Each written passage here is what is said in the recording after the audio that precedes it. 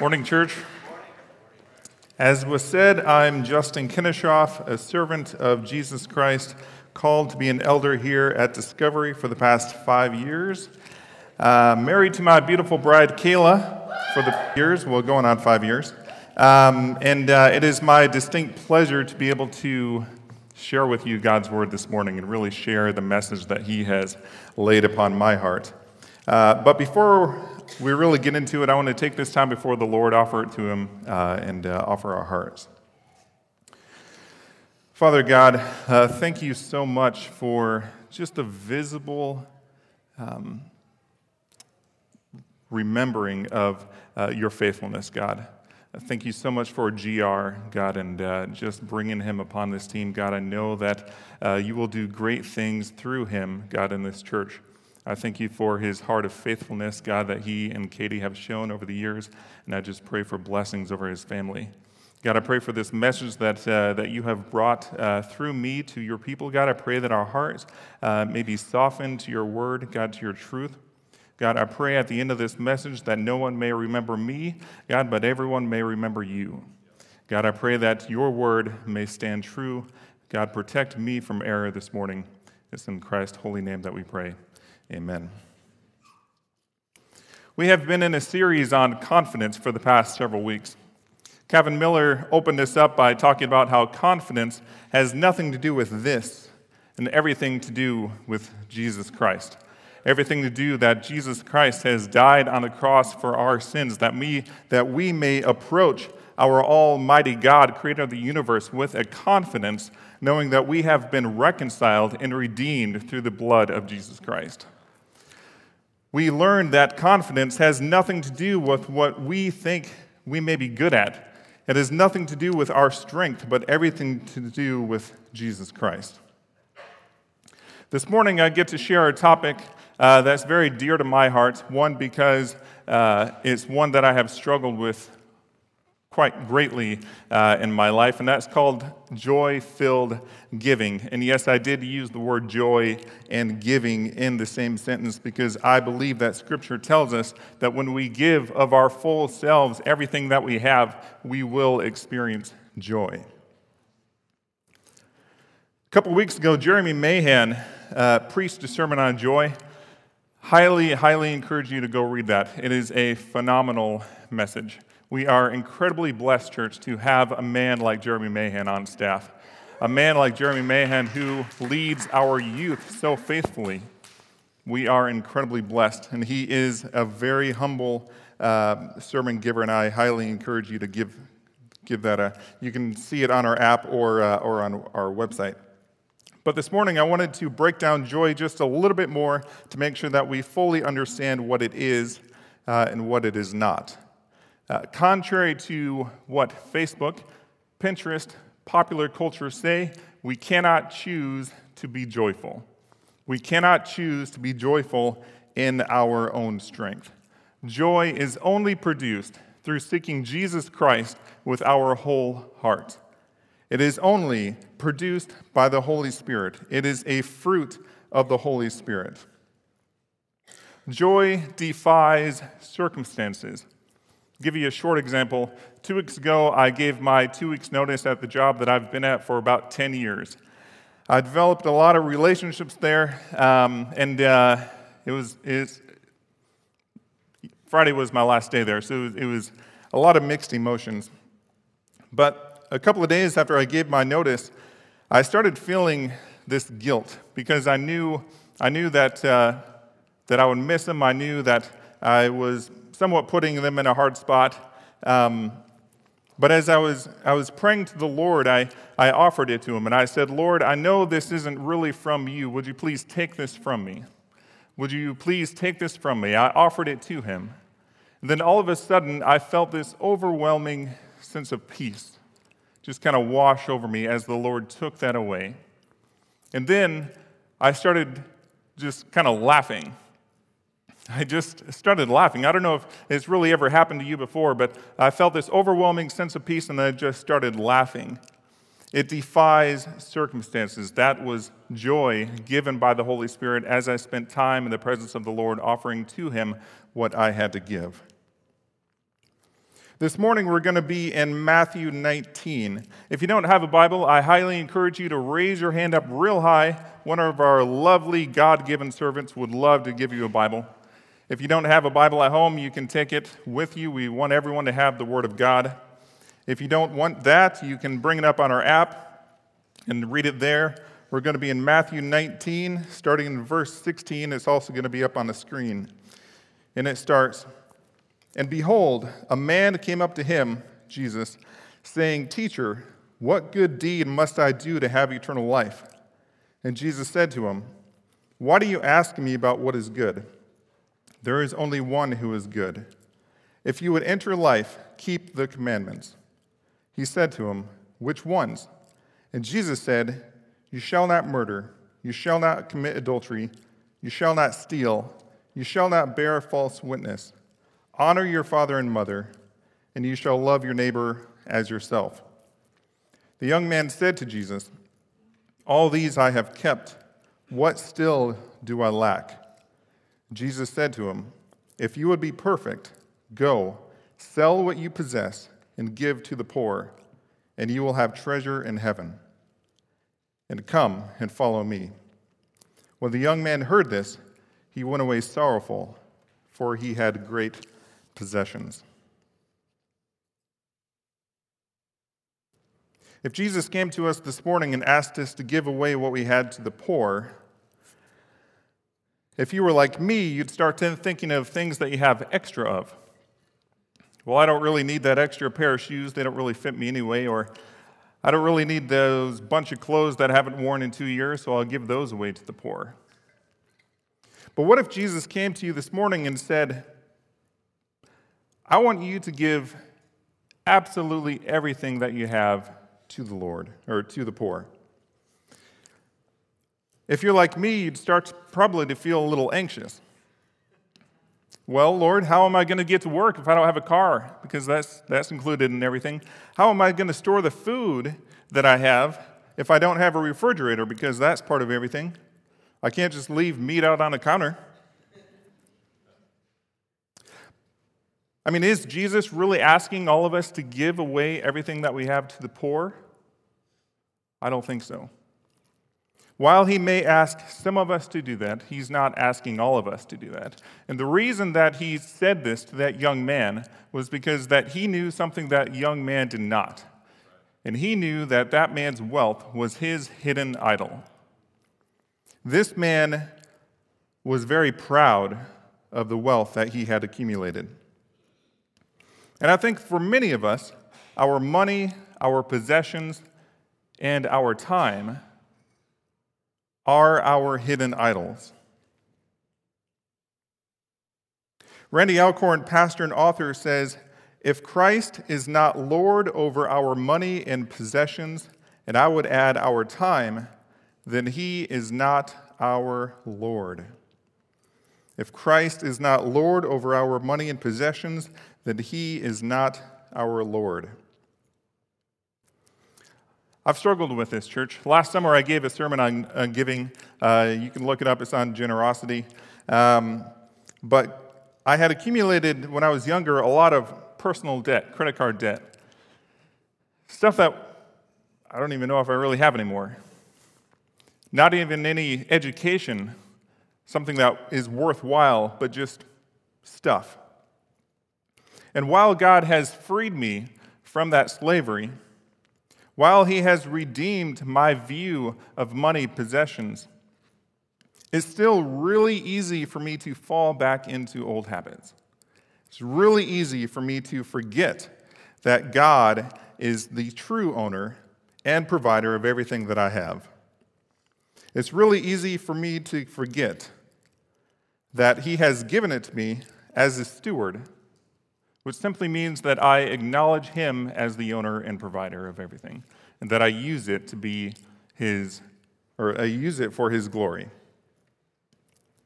Psalm 24, verse 1 says, "The earth is the Lord's, and the fullness thereof, the world and those who dwell within." God owns it all. It's all his. And as part of that, he's asked us to give 10% back to him, a tithe. And for a lot of us, we might think, well, that's Old Testament. That's Old Testament law. We're under the New Testament. We don't need to do that. But in the beginning, a tithe was not a requirement. It was not part of the law. In Genesis 28, Jacob had a vision, and he said, Lord, if you will be with me, if you will provide for me for what I need, I will give you a full tenth of everything that you have given me. We see here that Jacob saw it not as a requirement. The Lord never told him that he had to do that. But he wanted to acknowledge to the Lord that honor, that gratitude that the Lord has provided him so much. It is a principle of acknowledging to our God that he is the provider and owner of everything. And I want to clarify a little bit what I mean by God's provision. Basically, it's anything that God has given you to survive. Everything that God has given you to live off of. I want to speak directly to college students for a second. God has provided you the means not only to receive an education, but also the means to live, to have food, to pay rent. It could be money received from parents. It could be from student loans. It could be a part-time job. But he has provided for you. And I would challenge you to take that before the Lord and ask him, Lord, how can I most glorify you with what you have provided for me? I think for us to simply say that we don't have enough to give is more a reflection of our heart than of the amount that the Lord has provided us.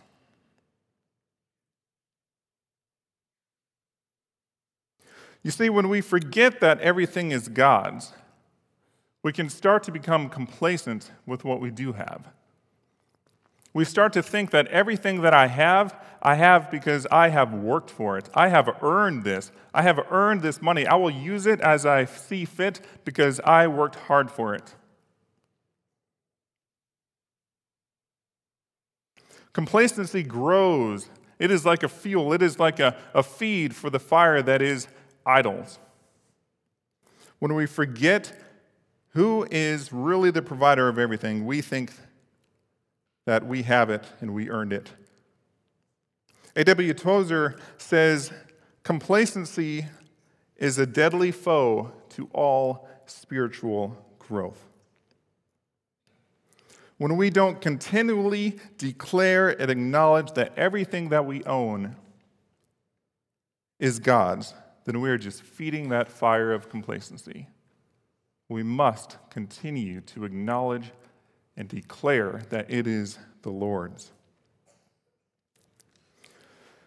Randy Alcorn says that none of us can enthrone the true God unless we dethrone our other gods. None of us can enthrone the true God unless we dethrone our other gods.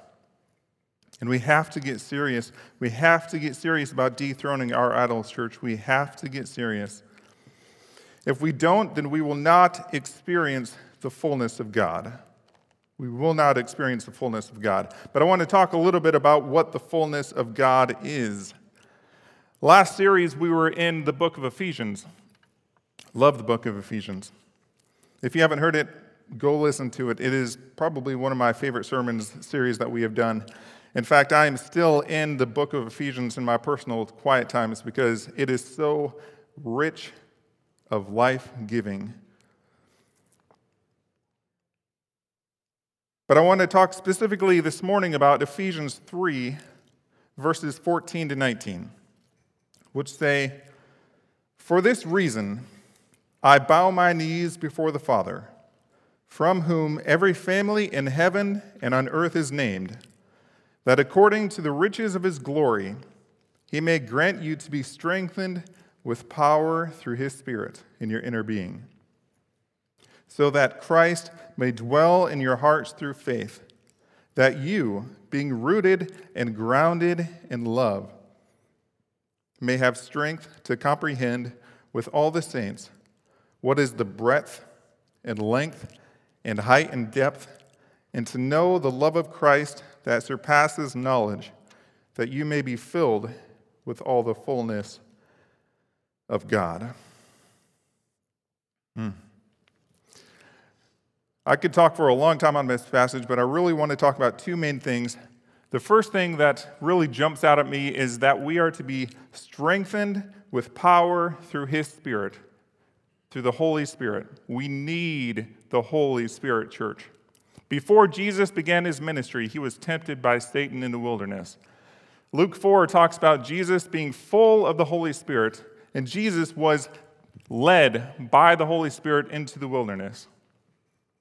Church, are we so foolish to think that we do not need the power of the Holy Spirit when Jesus Himself, God, member of the Trinity, needed the Holy Spirit to make it through unscathed? We must get serious about praying for the Holy Spirit, church. We need the power of the Holy Spirit if we are to make it through 1 day, 1 hour, 1 second of our lives unscathed. We need the power of the Holy Spirit. May we pray to our God and Father for the power of the Holy Spirit within us. The second thing I noticed is that it says that we are to be rooted and grounded in love.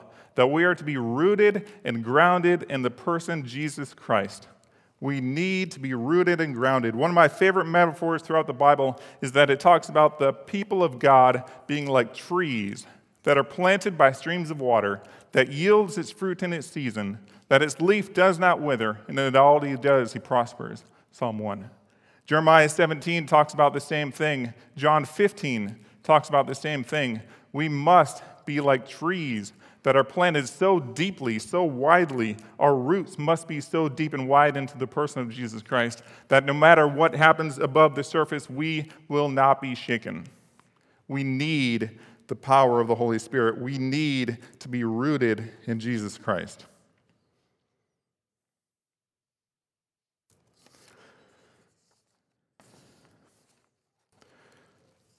We alone cannot dethrone our idols. We need the power of the Holy Spirit. It is only through the power of the Holy Spirit that you will get rid of your idols. It is only through the power of the Holy Spirit that you will remember that it is God and God alone that will be enough for you. Going back to Matthew 19, continuing in verse 23, it says, "And Jesus said to His disciples, 'Truly I say to you, only with difficulty will a rich person enter the kingdom of heaven. Again I tell you, it is easier for a camel to go through the eye of a needle than for a rich person to enter the kingdom of God.' When the disciples heard this, they were greatly astonished, saying, 'Who then can be saved?' But Jesus looked at them and said, 'With man this is impossible, but with God all things are possible.'" We need the Holy Spirit. We need the power of the Holy Spirit to remind us. And it's so easy to forget, church. It's so easy to forget that God is enough for us. We are 100% prone to wanting more. Adam and Eve were in the Garden of Eden, surrounded by perfection, with the very presence of the Lord. And yet Satan was able to convince Eve that she needed more.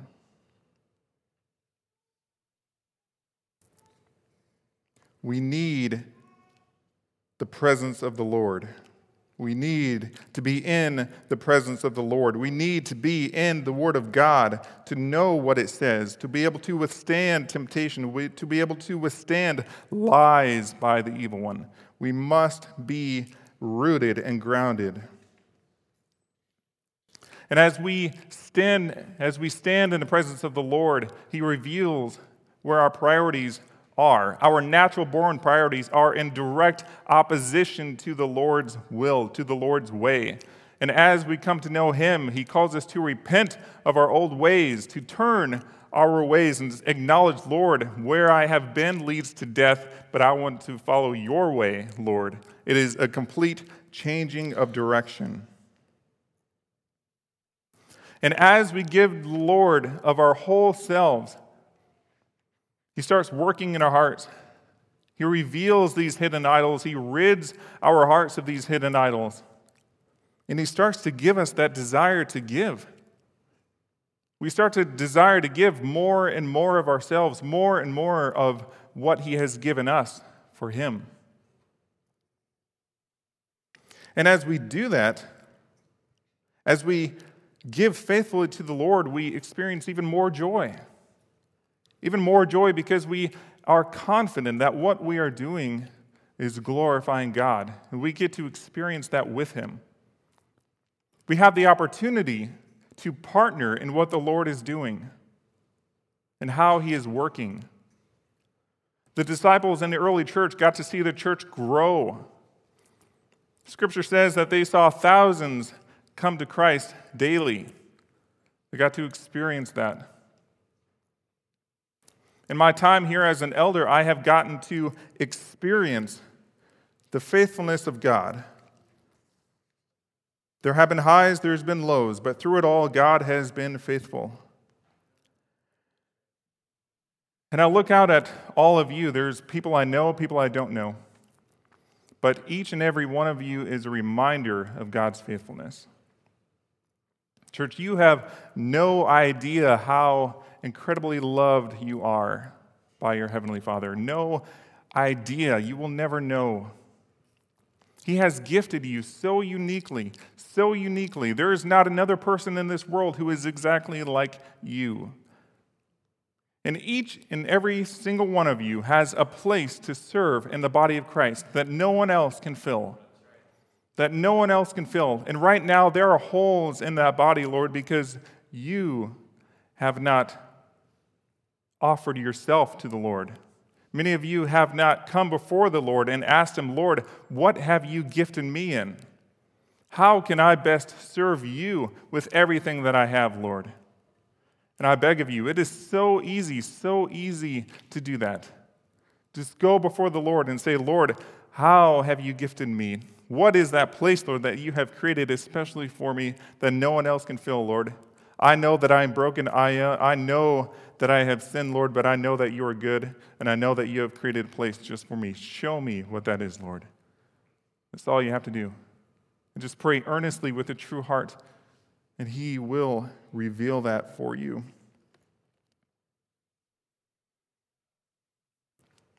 I want to bring up Katie Thompson. She is as you saw earlier, she is now a wife of an elder. Can I get a round of applause for Katie, please?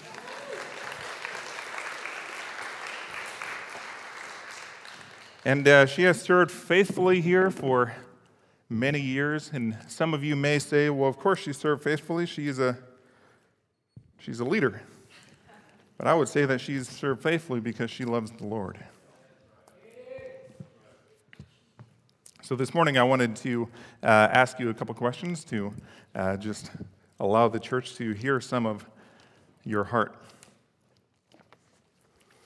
Katie, can you talk about what experiences in the Scriptures have shaped your views on giving both financially and in service? Yeah, certainly. Thanks for the opportunity to share. Hopefully you can hear me. Oh, hold on. Looks like it's dead.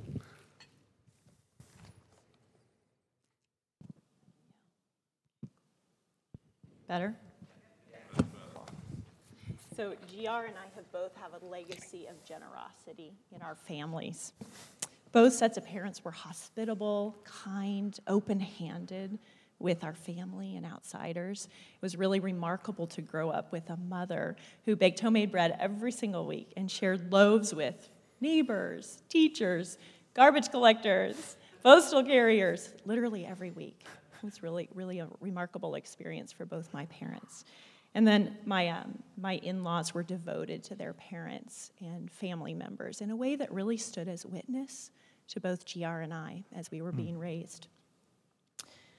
Early in our marriage, we really struggled to respond to the Lord in our giving. We wanted to be faithful to give to our local church, but these were seasons of limitation, great limitation in energy, time, and income. We really wanted to believe Luke 16 that, if we're faithful in a little thing, He'll make us faithful in other bigger things. But we struggled to see what that would look like. We run a strict budget. We struggled to give right away. If we didn't give right away out of that paycheck deposited, it would be spent quickly. But in His winsome way, we really grew to know Him as the great benefactor because He outgave us time and time again. He just outgave us. Doesn't He do that? Yeah, He does that. He did some really shocking things. He provided for us to start paying off our education debt, even while in training, which is really unheard of. And He gave us resources to give to family members that were in crisis and that we didn't foresee. Many of our blessings were not monetary, right? We had deep fellowship in our local church. We had His comfort in seasons of real desperation. These were really rich rewards from trying to give faithfully. And we gave imperfectly, church. We really allowed busyness to rob us of thoughtfulness in our giving. And we kind of clung to some things we thought were necessities in our lifestyle, okay? And so He was so merciful and still continuing to walk us through that process of learning to develop muscles, right, of giving. 2 Corinthians 9 was particularly meaningful to us. Remember this: whoever sows sparingly will also reap sparingly. Whoever sows generously will also reap generously. Each of you should give what you have decided in your heart to give, not reluctantly or under compulsion, for God loves a cheerful giver. And God is able to bless you abundantly, so that in all things, at all times, having all that you need, you will abound in every good work. Now He who supplies seed to the sower and bread for food will also supply and increase your store of seed and enlarge the harvest of your righteousness. And you will be enriched in every way, so that you can be generous on every occasion. And through us, your generosity will result in thanksgiving to God. It was particularly meaningful to us. Thank you, Katie. How have you experienced joy through your long-term faithfulness? That's a great question. Both GR and I work in a secular world. We're really untrained in evangelism and in church leadership, but we've enjoyed partnership in the gospel through our giving. We've traveled in spirit to Congo, Senegal, China, Macedonia, UC dorms, just in our giving, right? And our eagerness for others to hear the best story that's ever been told. And we've never felt distant or unimportant in that work. And I really credit the Lord with that, giving us a freedom to give. Outside of our regular giving, we've had some really funny surprises. Like I'll get a bonus that I just didn't see coming, or GR will get paid for something months after the fact. And those have been really remarkably God-given in such a way that we knew right away that had to leave our hands. So we had some really special date nights kind of chatting about, well, where could this go? This would be really fun to give away. And so those really have produced some shared joy and mission in our marriage. I'm really grateful for that. And one of the deepest joys we've known is to witness just the sheer joy in our children when they get the opportunity to give. We've really celebrated those moments in our house as a response to the Holy Spirit's promptings that brings joy when our kids obey. And so I remember witnessing Elise when she was 7 years old, scrape together $7 of quarters and pennies in a Ziploc bag to give to Pastor John when his car broke down. And I'll never forget her beaming on the way to work with her Ziploc bag. And she had so much joy in that giving. And then Finley, who at the age of 6 was our little hoarder. He was. And he observed his little sister dreaming about a Barbie car. And in uncharacteristic beneficence, he said, "Hey, Gwen, how about we go to Target and you can go shopping with the $26 I've saved for months." That's big. It was big for him. I'll never forget watching him stand in that aisle, that pink Barbie aisle, and he, with his 4-year-old sister, and he threw up his arms and he said, "What do you want, Gwen? You've got $26 to spend." I'll never forget that. And you know, that joy that he had, it's never going to be matched by a Lego set, right? Never going to be matched. So we really celebrate those moments. That moment really still is commemorated in our family. So that's so good. That's joyful. That is joy. What are some ways that you have experienced God's faithfulness through your giving? Yeah. God has been so faithful to us, church, right? He's been so faithful to us. That's the only story worth telling today. It really is. I want you to know on my part, there have been a lot of missed opportunities, a lot of short-sightedness. I want you to know that the Lord is working in us with far greater patience than I deserve. He has a great work yet to do to detach me from the pleasures of this world and to make me long for his kingdom work.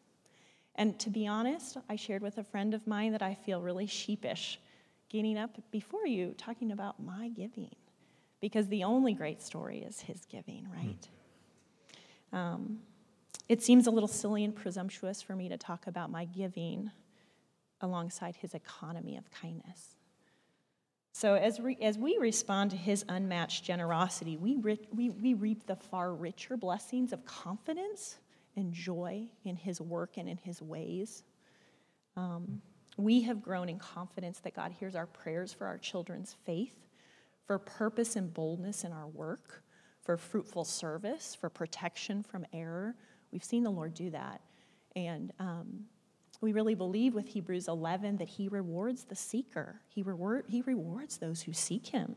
And plainly speaking, anything we give is a request for more of him. That's what we're trying to say, Lord, we want more of you. We're operating out of confidence in that reward, not in the reward of financial prosperity, but in the reward of knowing him more, the riches of grace and mercy that are at his right hand. So it just reminds me again of the 2 Corinthians passage. God is able to bless you abundantly, so that in all things, at all times, having all that you need, you will abound in every good work. Thank you, Kitty.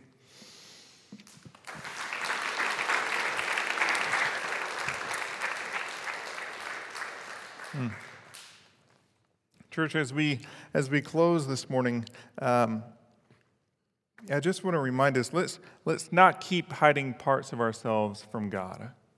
Let's not keep hiding parts from ourselves from God.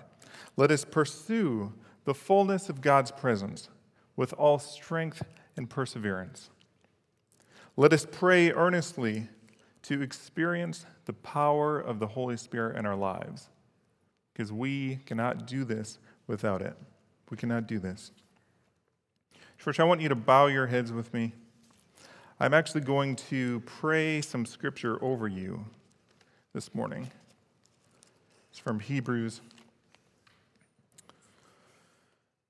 Therefore, since we are surrounded by so great a cloud of witnesses, let us lay aside every weight and every sin which clings so closely, and let us run with endurance the race that is set before us, looking to Jesus, the founder and perfecter of our faith, who, for the joy that was set before him, endured the cross, despising the shame, and is seated at the right hand of the throne of God. Father, I pray that these words may sink so deeply into our heart, God, that we may be able to experience the fullness of God this morning, that we may pray so earnestly for the Holy Spirit's presence, for the power of the Holy Spirit to help us outlast temptation today, Lord. May we pursue you with vigor, Lord, and passion, and may you make our roots so deep and so wide into the very person of Jesus Christ that no matter what happens, we will not be shaken. It's in Christ's holy name that we pray. Amen.